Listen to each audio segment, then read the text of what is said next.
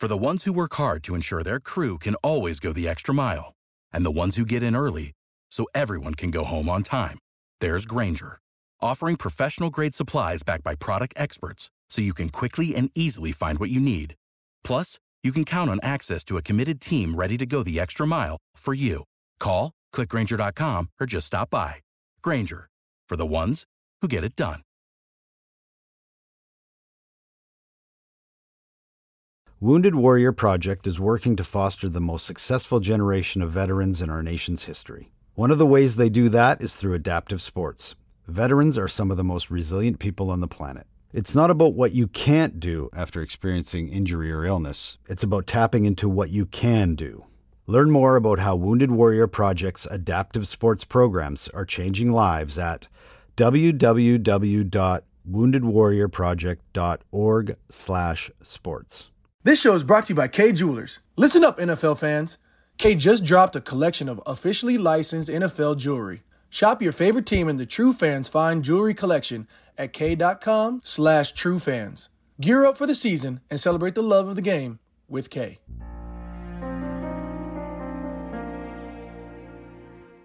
The third Buffalo takeaway today. An end zone throw. That's going to be a Buffalo touchdown to Gabriel Davis. But he's got some blocks. John Brown zooming inside the 5. First and goal, Buffalo. Plenty of time for Josh Allen. Wide open. End zone. Touchdown, Buffalo Bills. This is the Buffalo Nerd with Colt Schroeder.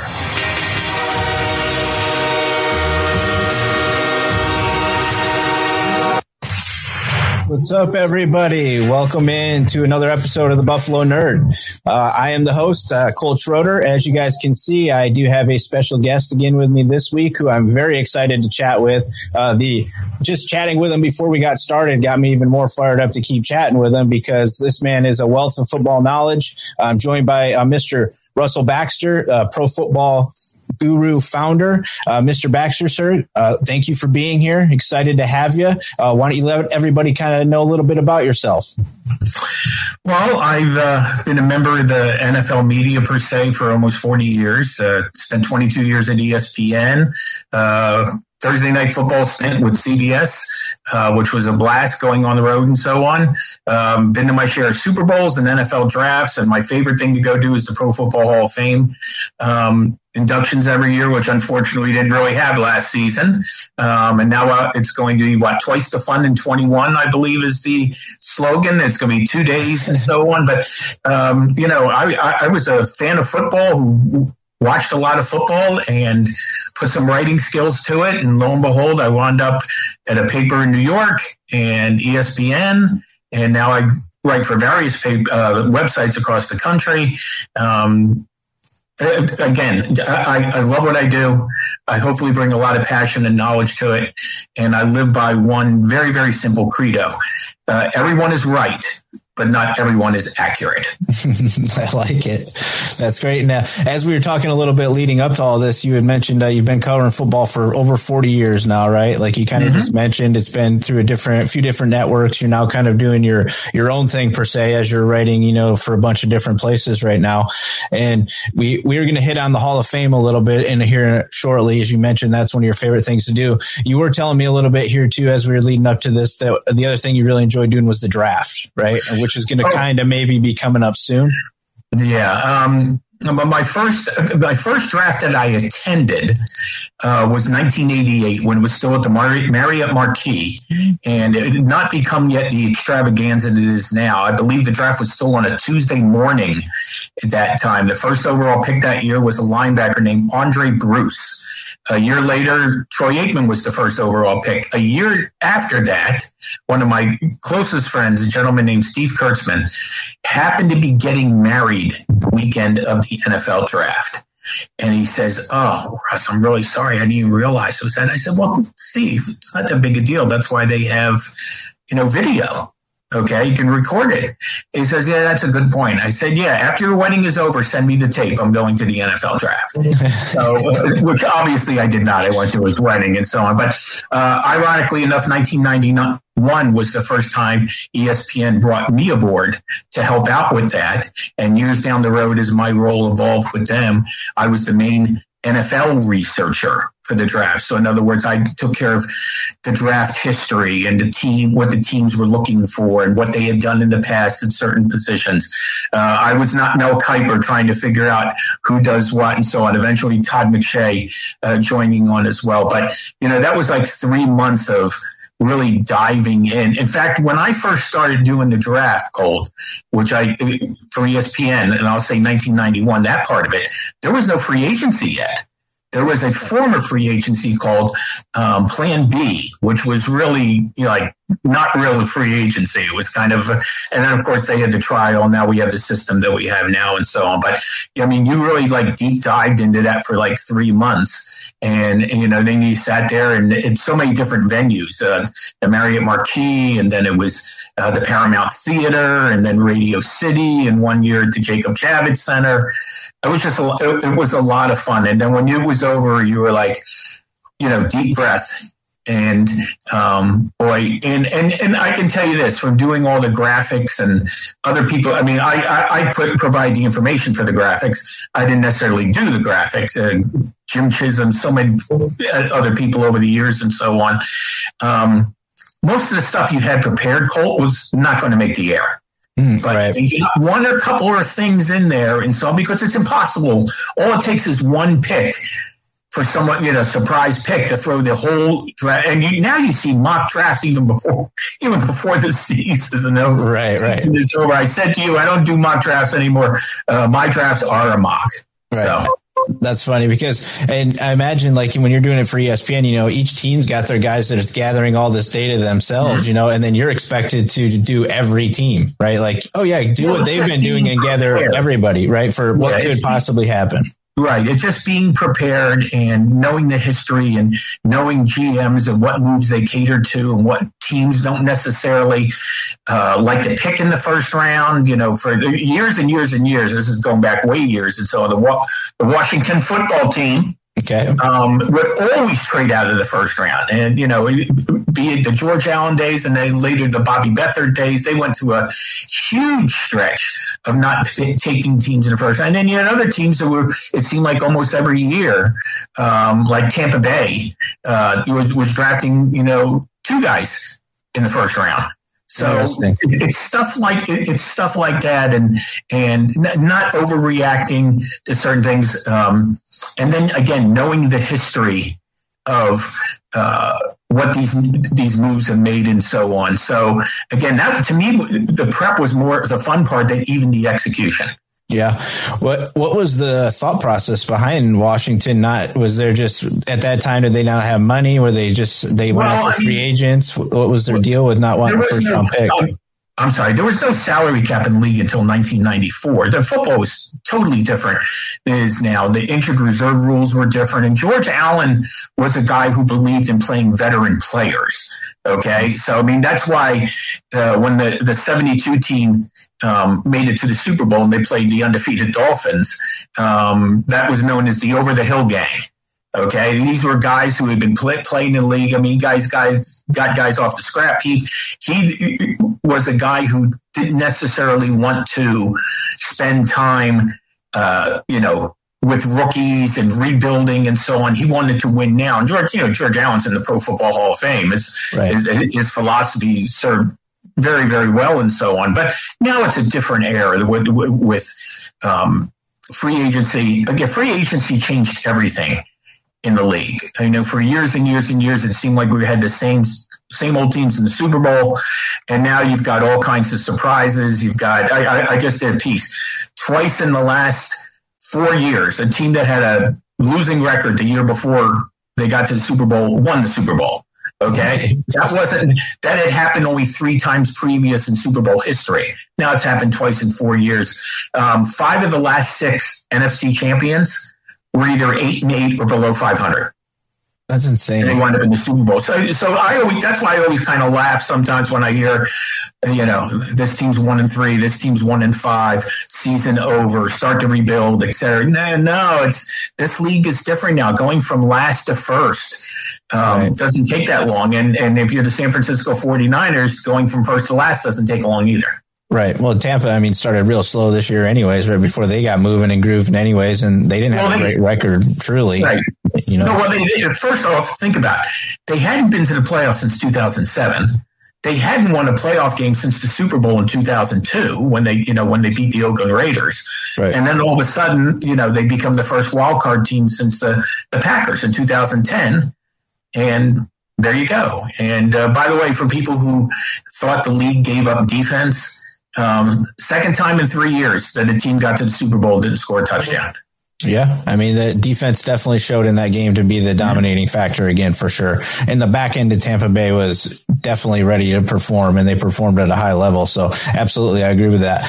So before we circle way too deep into the football rabbit hole here, let's chat a little bit about what we also came here to chat about, and that's a cause that you wanted to chat about a little bit. And so we're going to be chatting about the American Cancer Society a little bit. You want to chat a little bit about why you chose them to be your highlight charity? Well, I lost my mother more than 20 years ago to cancer, and it's something I think about her all the time. She was a very loving, giving soul who, when she passed away, Colt, I remember saying at the church that she was really back where she belonged. She actually subletted on earth.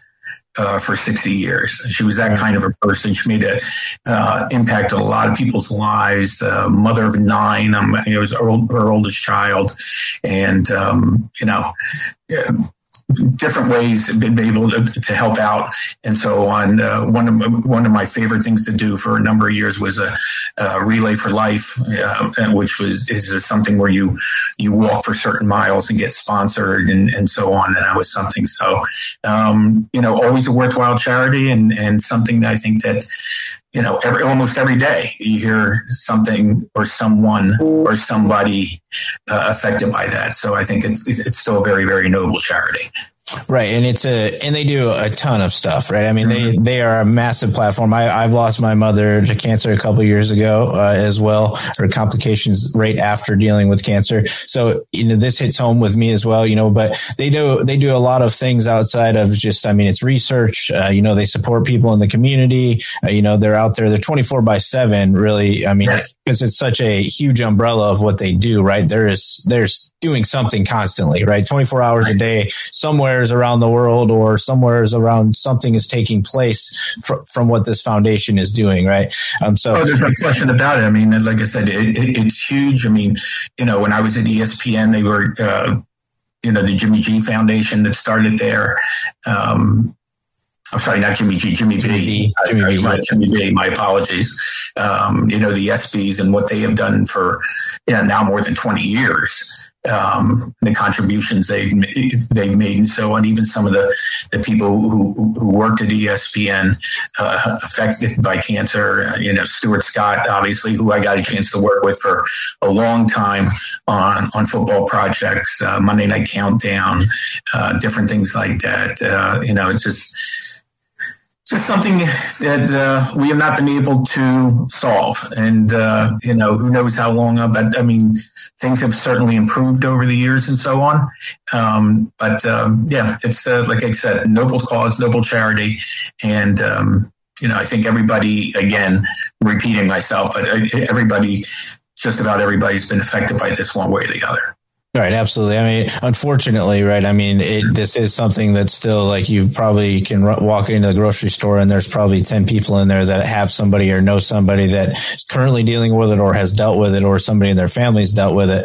And that's the other cool things about, like the American Cancer Society. And I had Jenna Cottrell on for episode 1, and she did the Leukemia Lymphoma Society, which is also, it's more centralized to that a little bit, but it also does, it's a bigger network as well.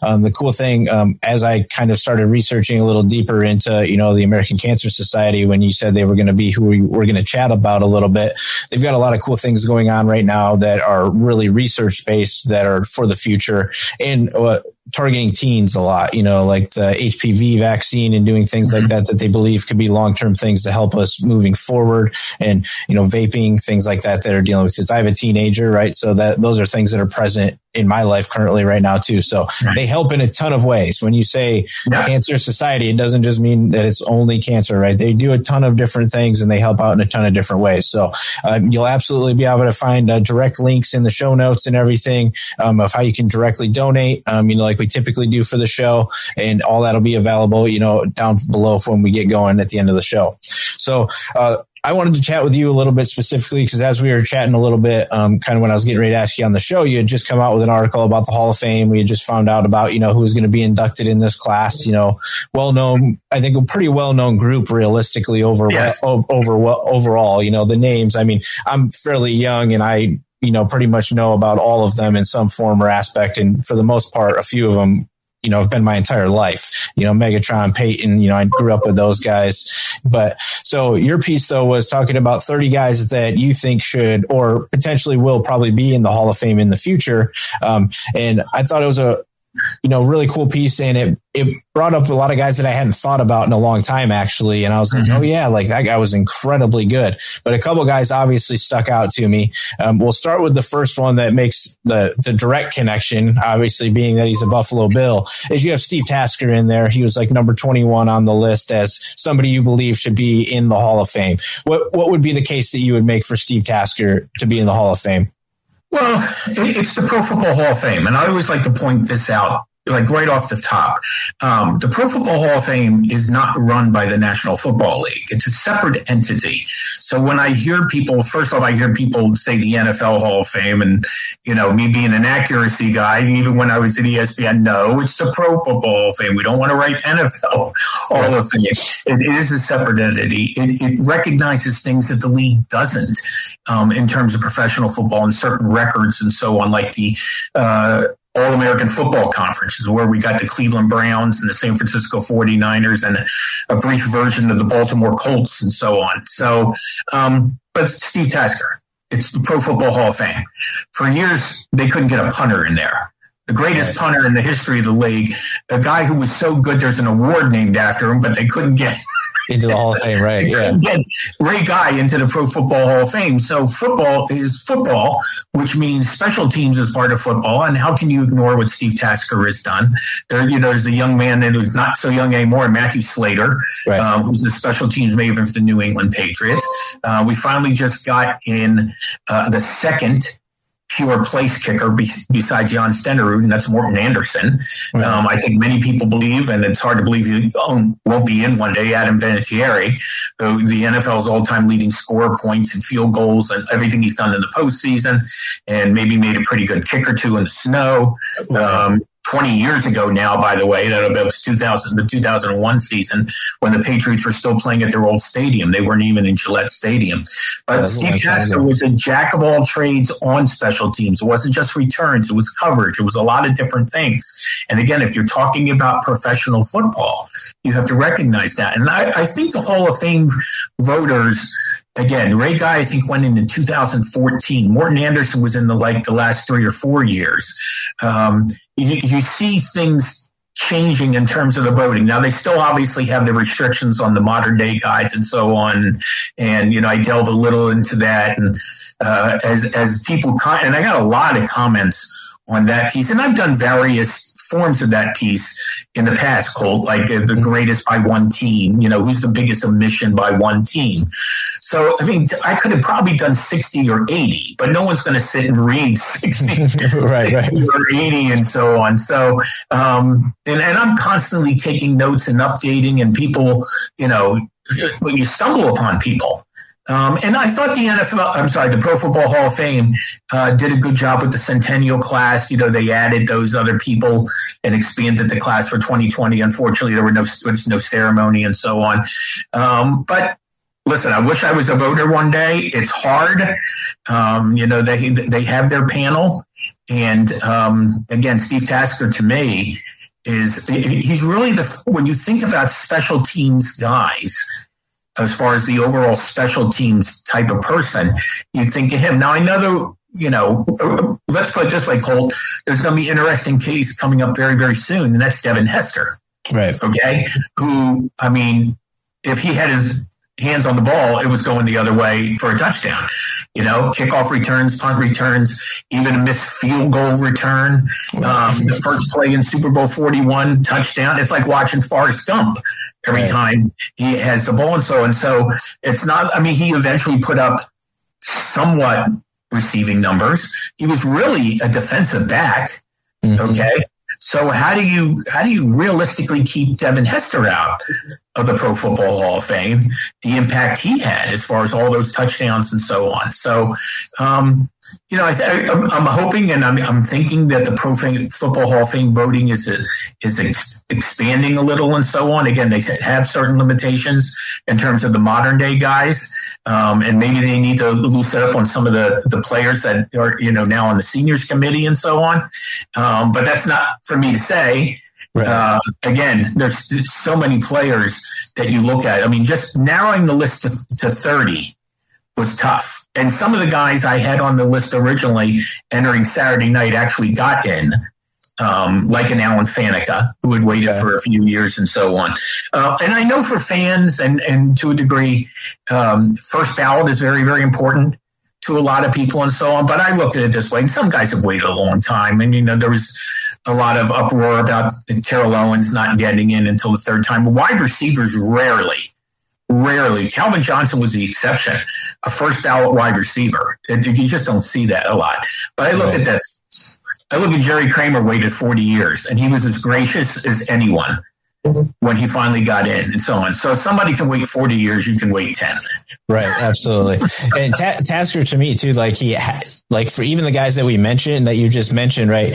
He played on both sides of the ball. He was making plays. He was making big tackles. He's catching huge passes when they needed him. He was doing a lot of different things. And I think a lot of the guys that are really good at it now, like the punt return and that, they don't do all the other pieces to the puzzle, right? They're a cornerback that does really good at returns, or, even Woodson, he was like, he got in and he deviled in the return game a little bit, and he was pretty good at it, but I think Tasker overall he deserves to be in there, and I think he'll get in. I think eventually he's going to get in, right? Like he fits the piece that, like you've talked about, they're expanding it a little bit, it seems, and he feels like a guy that should be there, especially because just about everybody else on those teams is getting in, or, so I feel like he's definitely going to be in there at some point.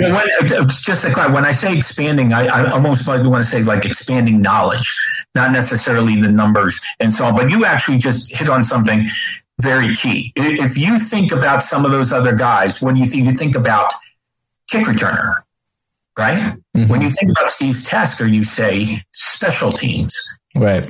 Which encompasses everything, which is, blocking punts, tackling, on kickoff returns and so on. That's what I think of Steve Tasker. I don't think of him as the be-all, end-all return artist and the be-all, end-all in a certain department. I just think if you were playing password, you would say special teams and you would say Tasker. Right. Well, even like the Bills right now, they have Andre Roberts, so I think is phenomenal at returning. I mean, he's proving it for the past few years. He's very good at returning the ball. He's done it with a few teams, as a matter of fact, too. And he's very good at it. Yeah, the knack. There are guys who have a knack. This might surprise some people. I'm going back a few years and so on. Lynn Swann, who's in the Pro Football Hall of Fame as wide receiver, and some of the most spectacular catches in NFL history, especially in the Super Bowl, where he always seemed to come up big. His first year in the league, he was one of the best punt returners. Some guys are great streak down the field guys. Some guys are great over the middle guys. And some guys are, once they get their hand on the ball, be it reception or punt, know how to maneuver through a defense or special teams and so on. And that's what you see with a lot of these guys, especially now. I think more because of the way stats have evolved, you see a lot more emphasis on yards after the catch. Right. Okay. And you could probably do a similar breakdown as yards, after a punt return, et cetera, et cetera. Right. For sure. And the other guy that I really liked on the list, which kind of you touched on another question I was going to ask you, because Calvin Johnson is one of the first wide receivers to get the first ballot nod. Right. Mm-hmm. And there's some folks that feel like, the wide receiver position should not be a position that even should be considered to be a first ballot. But I mean, this guy carried a franchise for years, right? Like, I mean, anytime they needed a play made, you knew who they were going to go to. Mm-hmm. The other team put their entire team on him, and he still would come down with the ball and make the play. And when you hear him talk afterwards, he was playing, and he was playing with a lot of things going on personally and mentally, and he was still executing at that level, doing his job, when he needed to. Yeah. What a size, quickness, hands combination. And his numbers in 9 seasons were almost impossible to ignore. Right. Still owns, it wasn't that long ago, owns the most receiving yards in a season in NFL history. And it's one of those things because Calvin Johnson didn't play in a lot of playoff games. Right. And the Lions have obviously not had a lot of postseason success. They haven't won a playoff. It's funny when the Matthew Stafford trade, which doesn't become official for a couple of weeks, happened. I heard critics say, well, he never won a playoff game. Well, the Lions haven't won a playoff game since 1991. I don't think I can hang that on Matthew Stafford. Right. That was 18 years before he even got into the league. That's been a team issue. The Hall of Fame is an individual honor. Right. So when I hear people pointing out won this, won that, won this, won that, there are a slew of guys in the Hall of Fame who were great players who didn't have really postseason success. You go back to Gale Sayers and Dick Butkus, who were drafted in the same round by the Bears in 1965. When you think of middle linebacker, you think Butkus. When you think of Gale Sayers, you think Brian Song, and anytime he had the football, I mean, he's a rookie, scored 6 touchdowns in a game as a rookie, and did it rushing, receiving, and returns. Neither one of them ever played the postseason game. Okay, the postseason was different. And Gale's career didn't last that long. 1965 was not like it is now or even like it was when the merger happened and so on. But those guys didn't have any kind of championship success. But when you watch them, are you telling me you didn't, wow. You always hear about Dan Marino. Dan Marino played in 1 Super Bowl. But if you watched I still say to this day, his 1984 season, Colt, was the greatest season I ever saw by a quarterback. I mean, a flick of the wrist and 48 touchdown passes. Okay, now we see 50 and we see 55, and they don't mean a lot. Okay, either did Marino's that year. They got smoked in the Super Bowl by the 49ers. Right. To watch him that year, which I remember vividly, even though it was a long time ago, was like, wow, I mean, is anybody going to stop this guy? Eventually, their own defense did. Okay, it tripped him up and so on. But as far as one season goes, that one was hard to top. Yeah. But the other guy you had on your list who was a favorite of mine growing up, I grew up loving Andre Reed, and Sterling Sharp was just amazing. He was such a good wide receiver. And, he got his career cut short, obviously, with that, terrible injury that he suffered. But he just was so good. Like, it just like, he feels like, like when you talk about like Julio Jones and those guys nowadays, how they just feel like he felt like that to me watching him as a kid. Like you needed a play. That was the guy. And he wasn't like this big, huge, massive guy, or he wasn't doing like anything like extraordinary. He was just grinding and always working harder than everybody else, making plays, it seemed like. And I just loved him. I mean, even his brother, right, who when he got inducted, and you have it in your article, said that he was the second best receiver in his family, right? I mean, that should tell you something. Like, it'll be awesome if Sterling Sharp gets in to the Pro Football Hall of Fame, in my opinion. With a shortened career, I understand it's going to be a challenge, right, for that to happen, but he was so good. But you're seeing more of the shortened career type, like Terrell Davis and so on, the impact he had in the league. Listen, I approached Sterling Sharp from 2 different perspectives, historical and somewhat personal. After he left the Packers, he spent 8 years at ESPN and worked with us there, so I got to know him a little and so on. And 595 catches in 7 years. He was the first player to get 100. 2 back-to-back years. Now we think of 100 receptions. It's not that big of a deal. The thing about Sterling, he was so strong. 5-time Pro Bowler in 7 years, but even more significantly, Colt, a 3-time All-Pro in just 7 years. So I know Shannon recently, has talked about his brother and so on. I was there the year in which he said, I get emotional just thinking about what he said because I consider Sterling a friend and so on. And I didn't write about Sterling because I consider him a friend. It's just you look at these numbers in 7 years where he never missed a regular season game. When he was done in 1994, they made the playoffs, but he did not play in the playoffs. But 595 and 65 touchdowns in 112 games is hard to overlook. And, we talk about Calvin Johnson, who only played 9 years, where there are some wide receivers that played 13 and 14, have over 1,000 receptions, and are not in yet. Okay. I mean, Hines Ward's a great case to talk about because Hines Ward's not only a guy who caught 1,000 passes, he also knocked your socks off when it comes to being a blocker. Okay. He also did other things as well. You talk about a complete football player, but Sterling was, he was something to watch. He really was. He came up big in the playoffs in 93 in Detroit and so on. Big Thanksgiving Day game in Dallas in 94.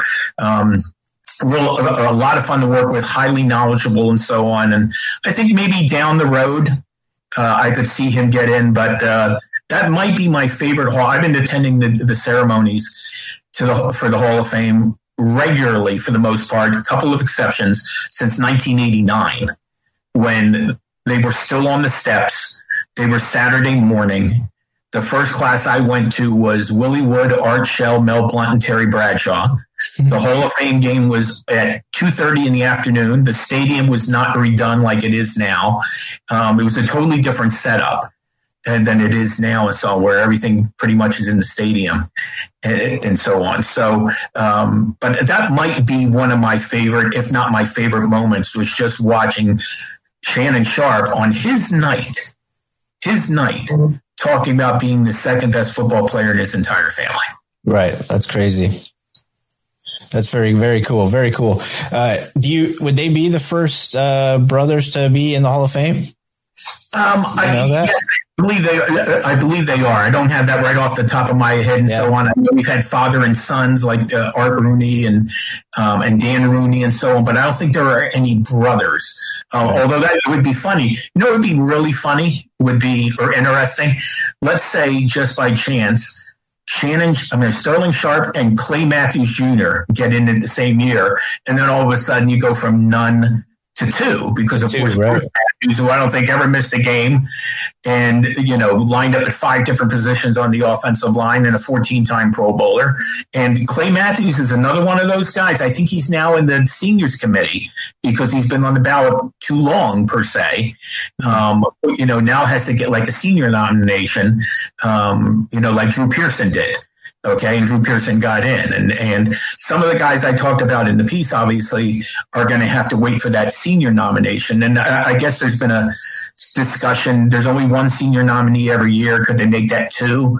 I think that would be a great idea because it would really make up for the backlog in terms of all. One thing I always like to point out about the Pro Football Hall of Fame, Colt, the NFL as it is constituted, it wasn't called the NFL in 1920, but that was the first year, okay? So professional football, as far as the way we know it. The Pro Football Hall of Fame did not open until 1963. That's 43 years of making up in some sense, if you understand what I'm saying. Right, absolutely.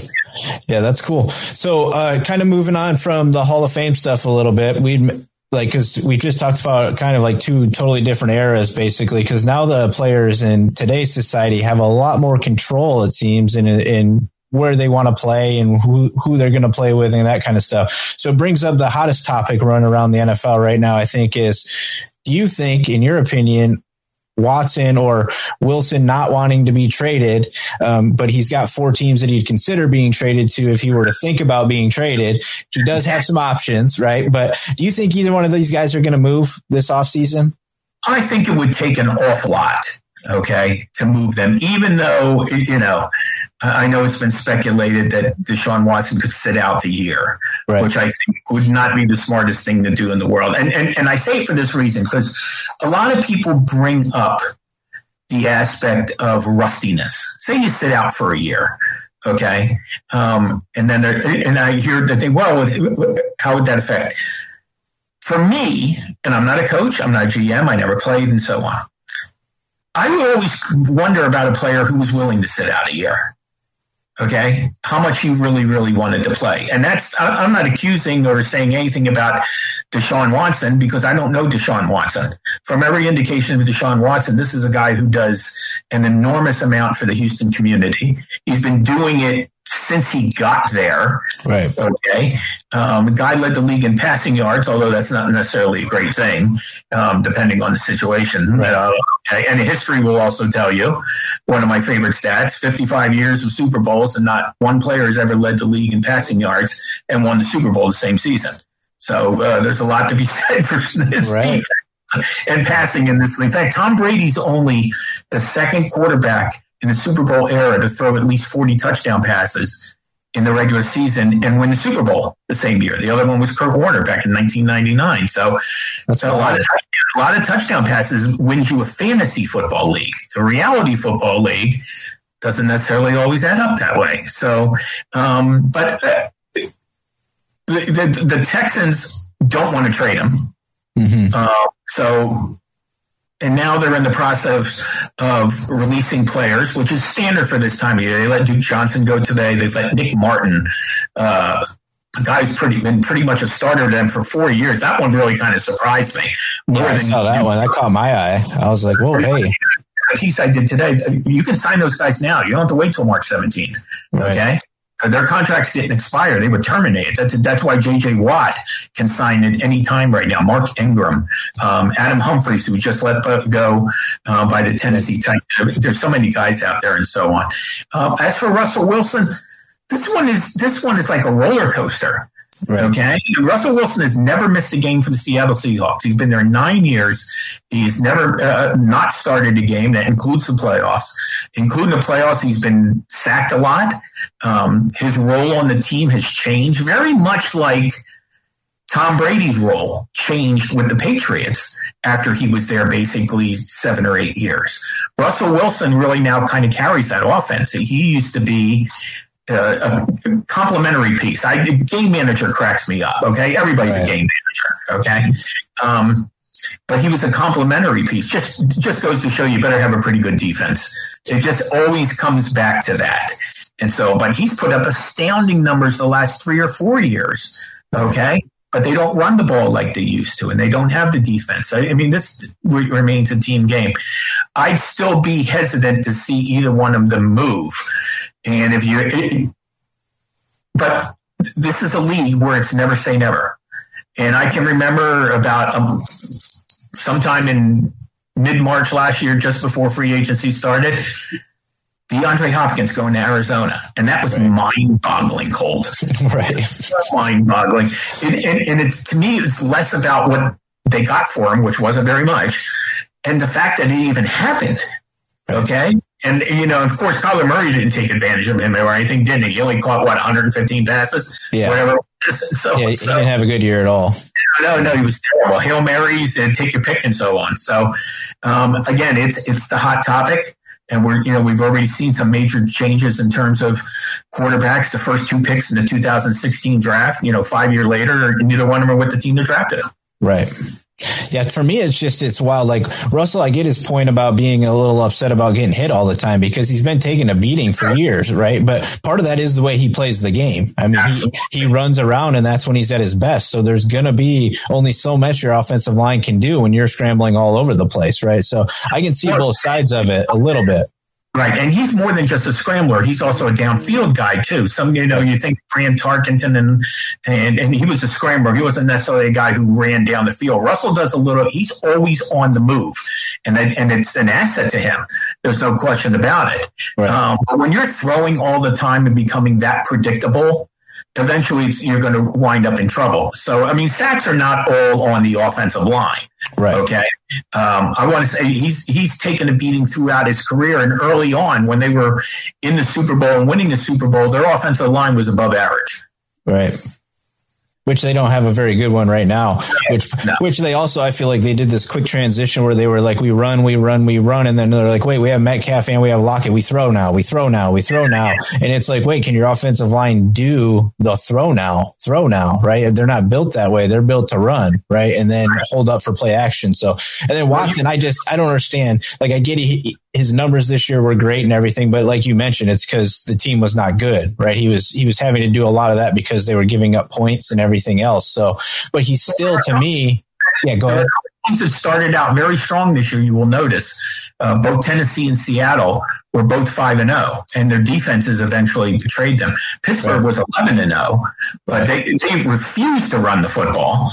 Okay, and but you brought up a great point about the offensive line. And I remember having this conversation years and years and years ago. When you pass all the time, you're always backing up as an offensive lineman. Okay.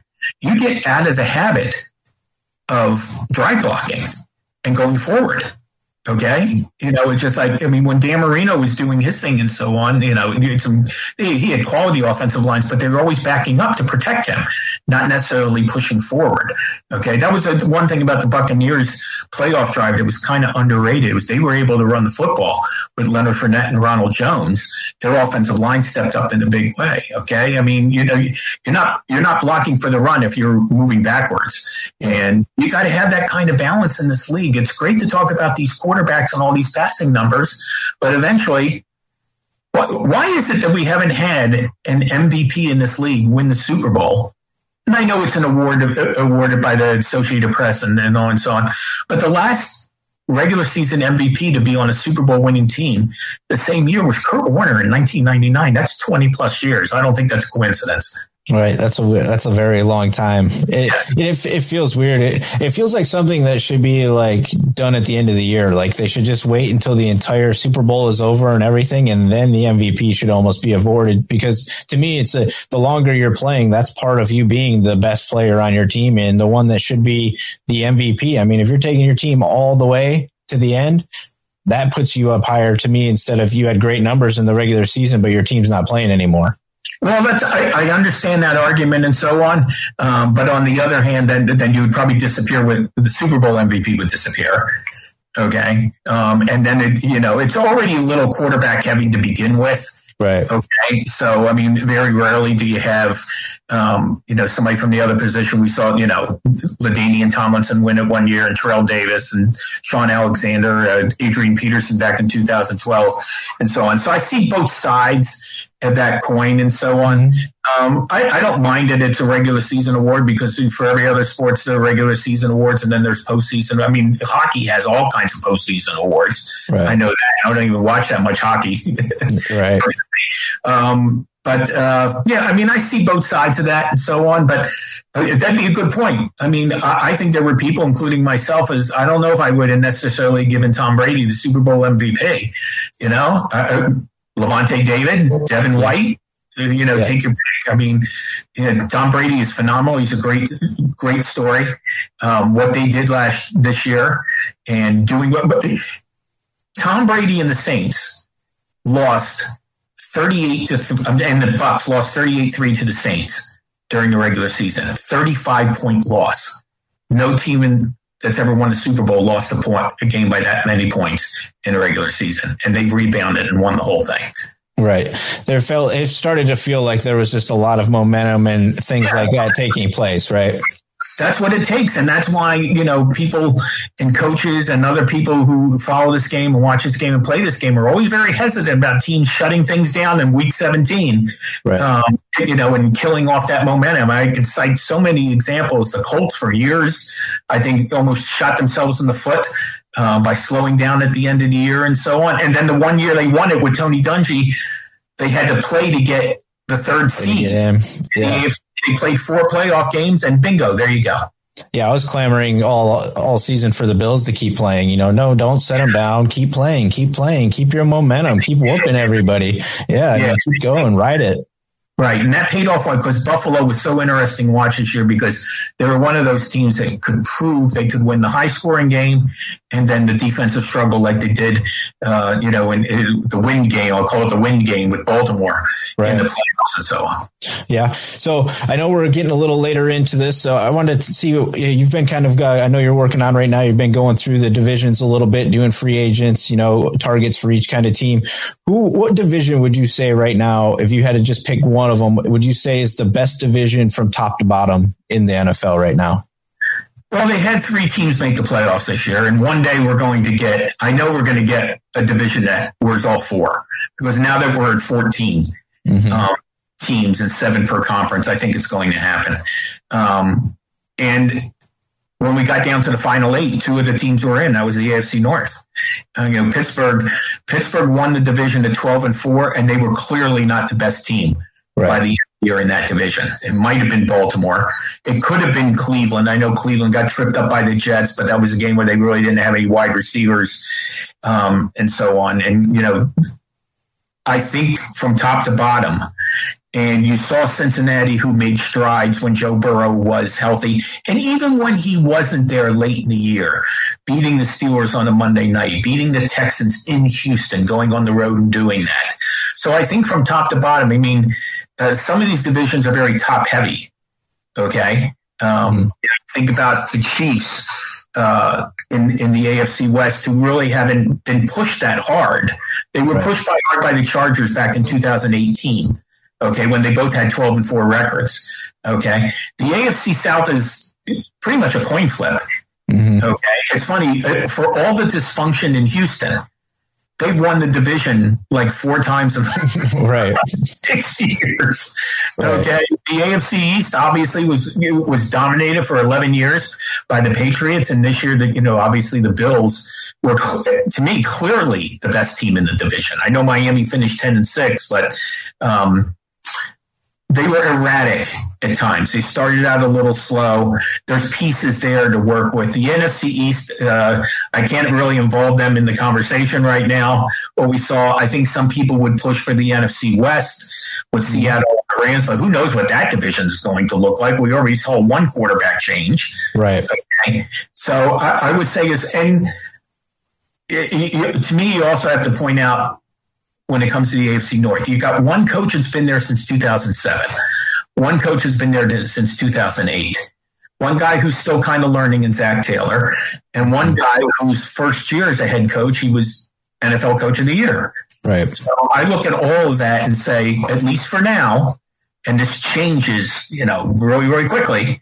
I got to say, from top to bottom, the AFC North is the division, because I think of the style they play.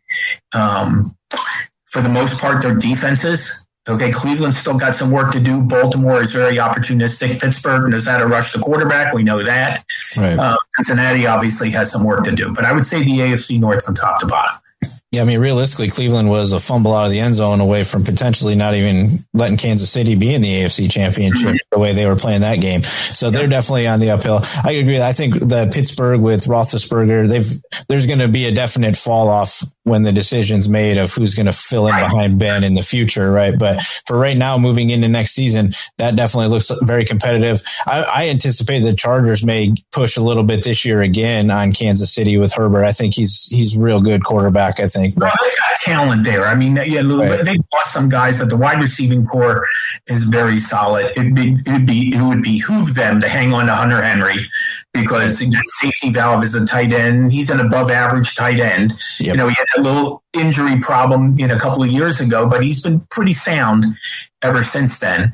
Could use a little more help on the offensive line, a little more consistency on defense, but the head coach now, Brandon Staley, is a defensive specialist, so we'll see what happens with them with that. But yeah, I think the Chargers have teased people for a few years. The last couple of years have been disappointing, but they finish with a flourish.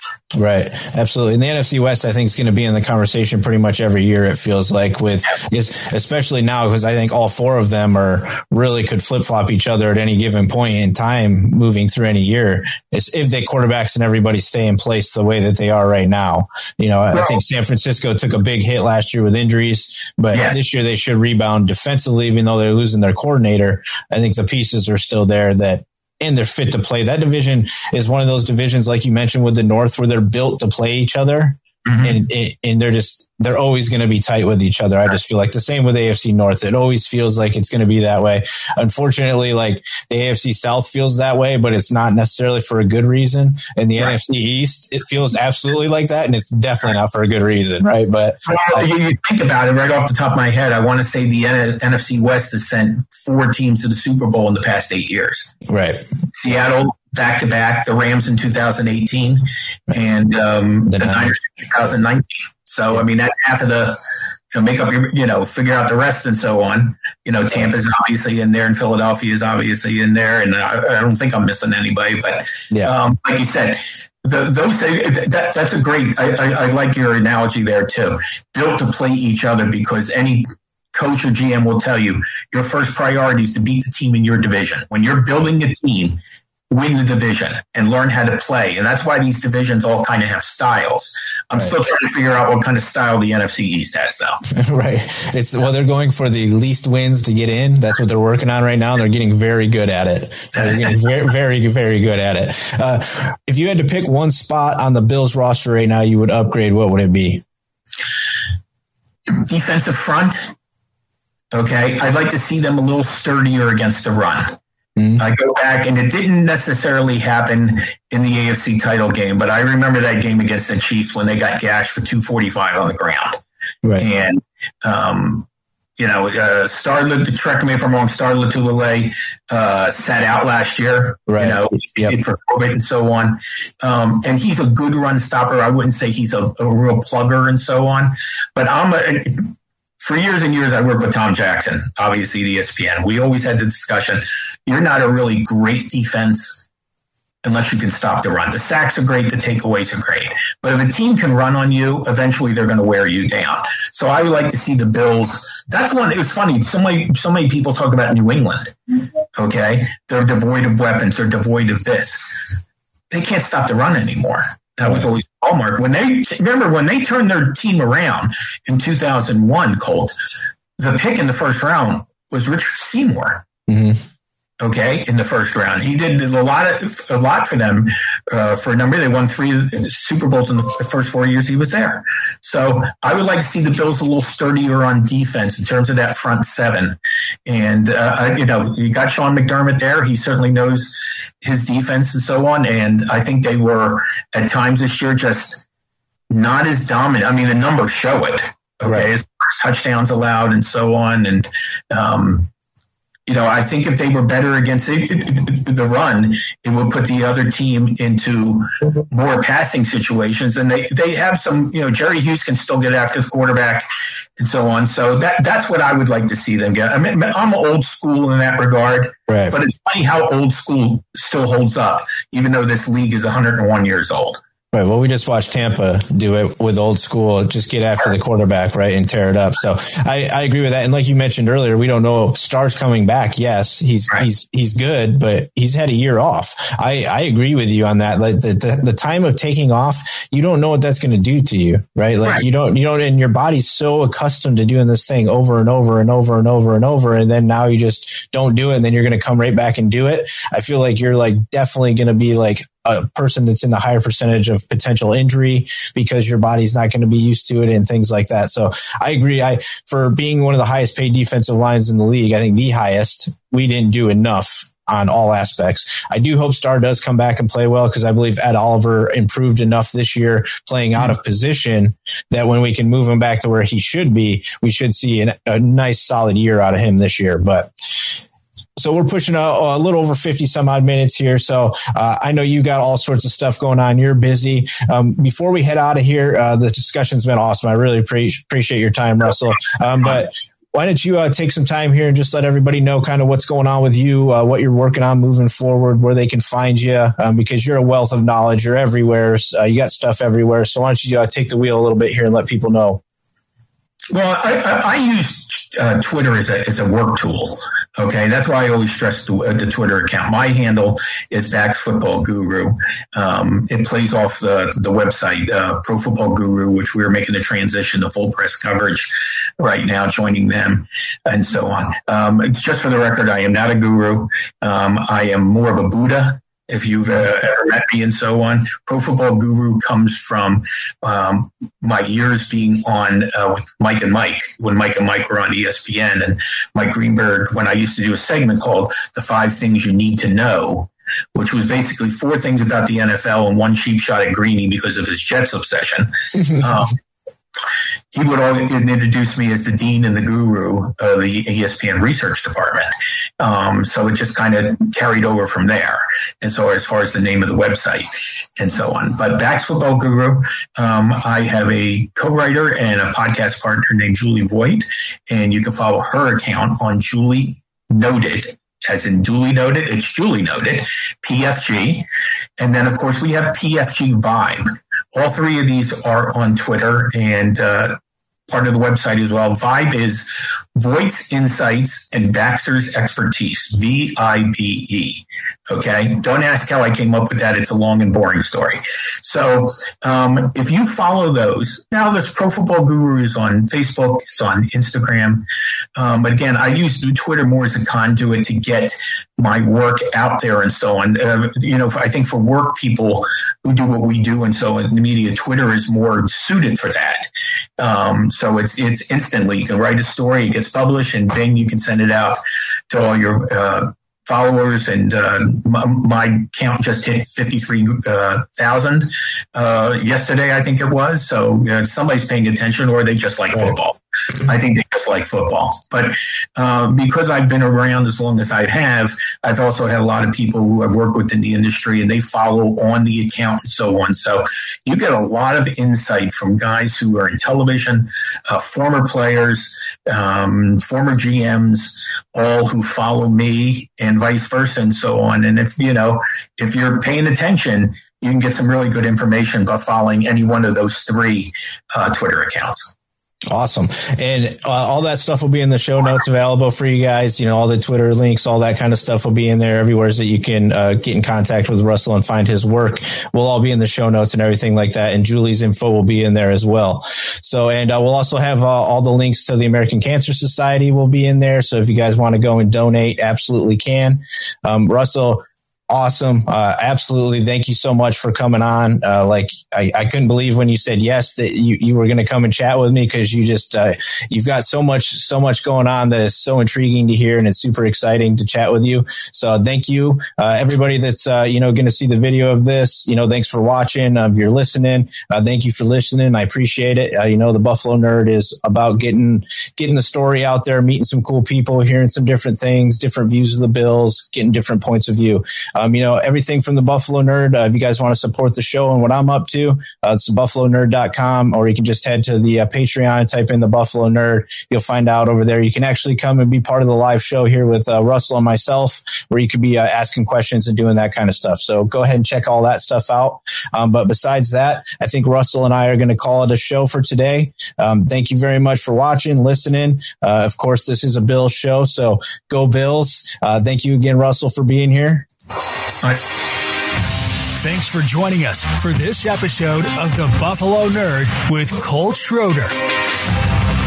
Before you go, make sure you hit that like button and subscribe so you don't miss any future episodes. Find Colt on all social channels at The Buffalo Nerd and at thebuffalonerd.com.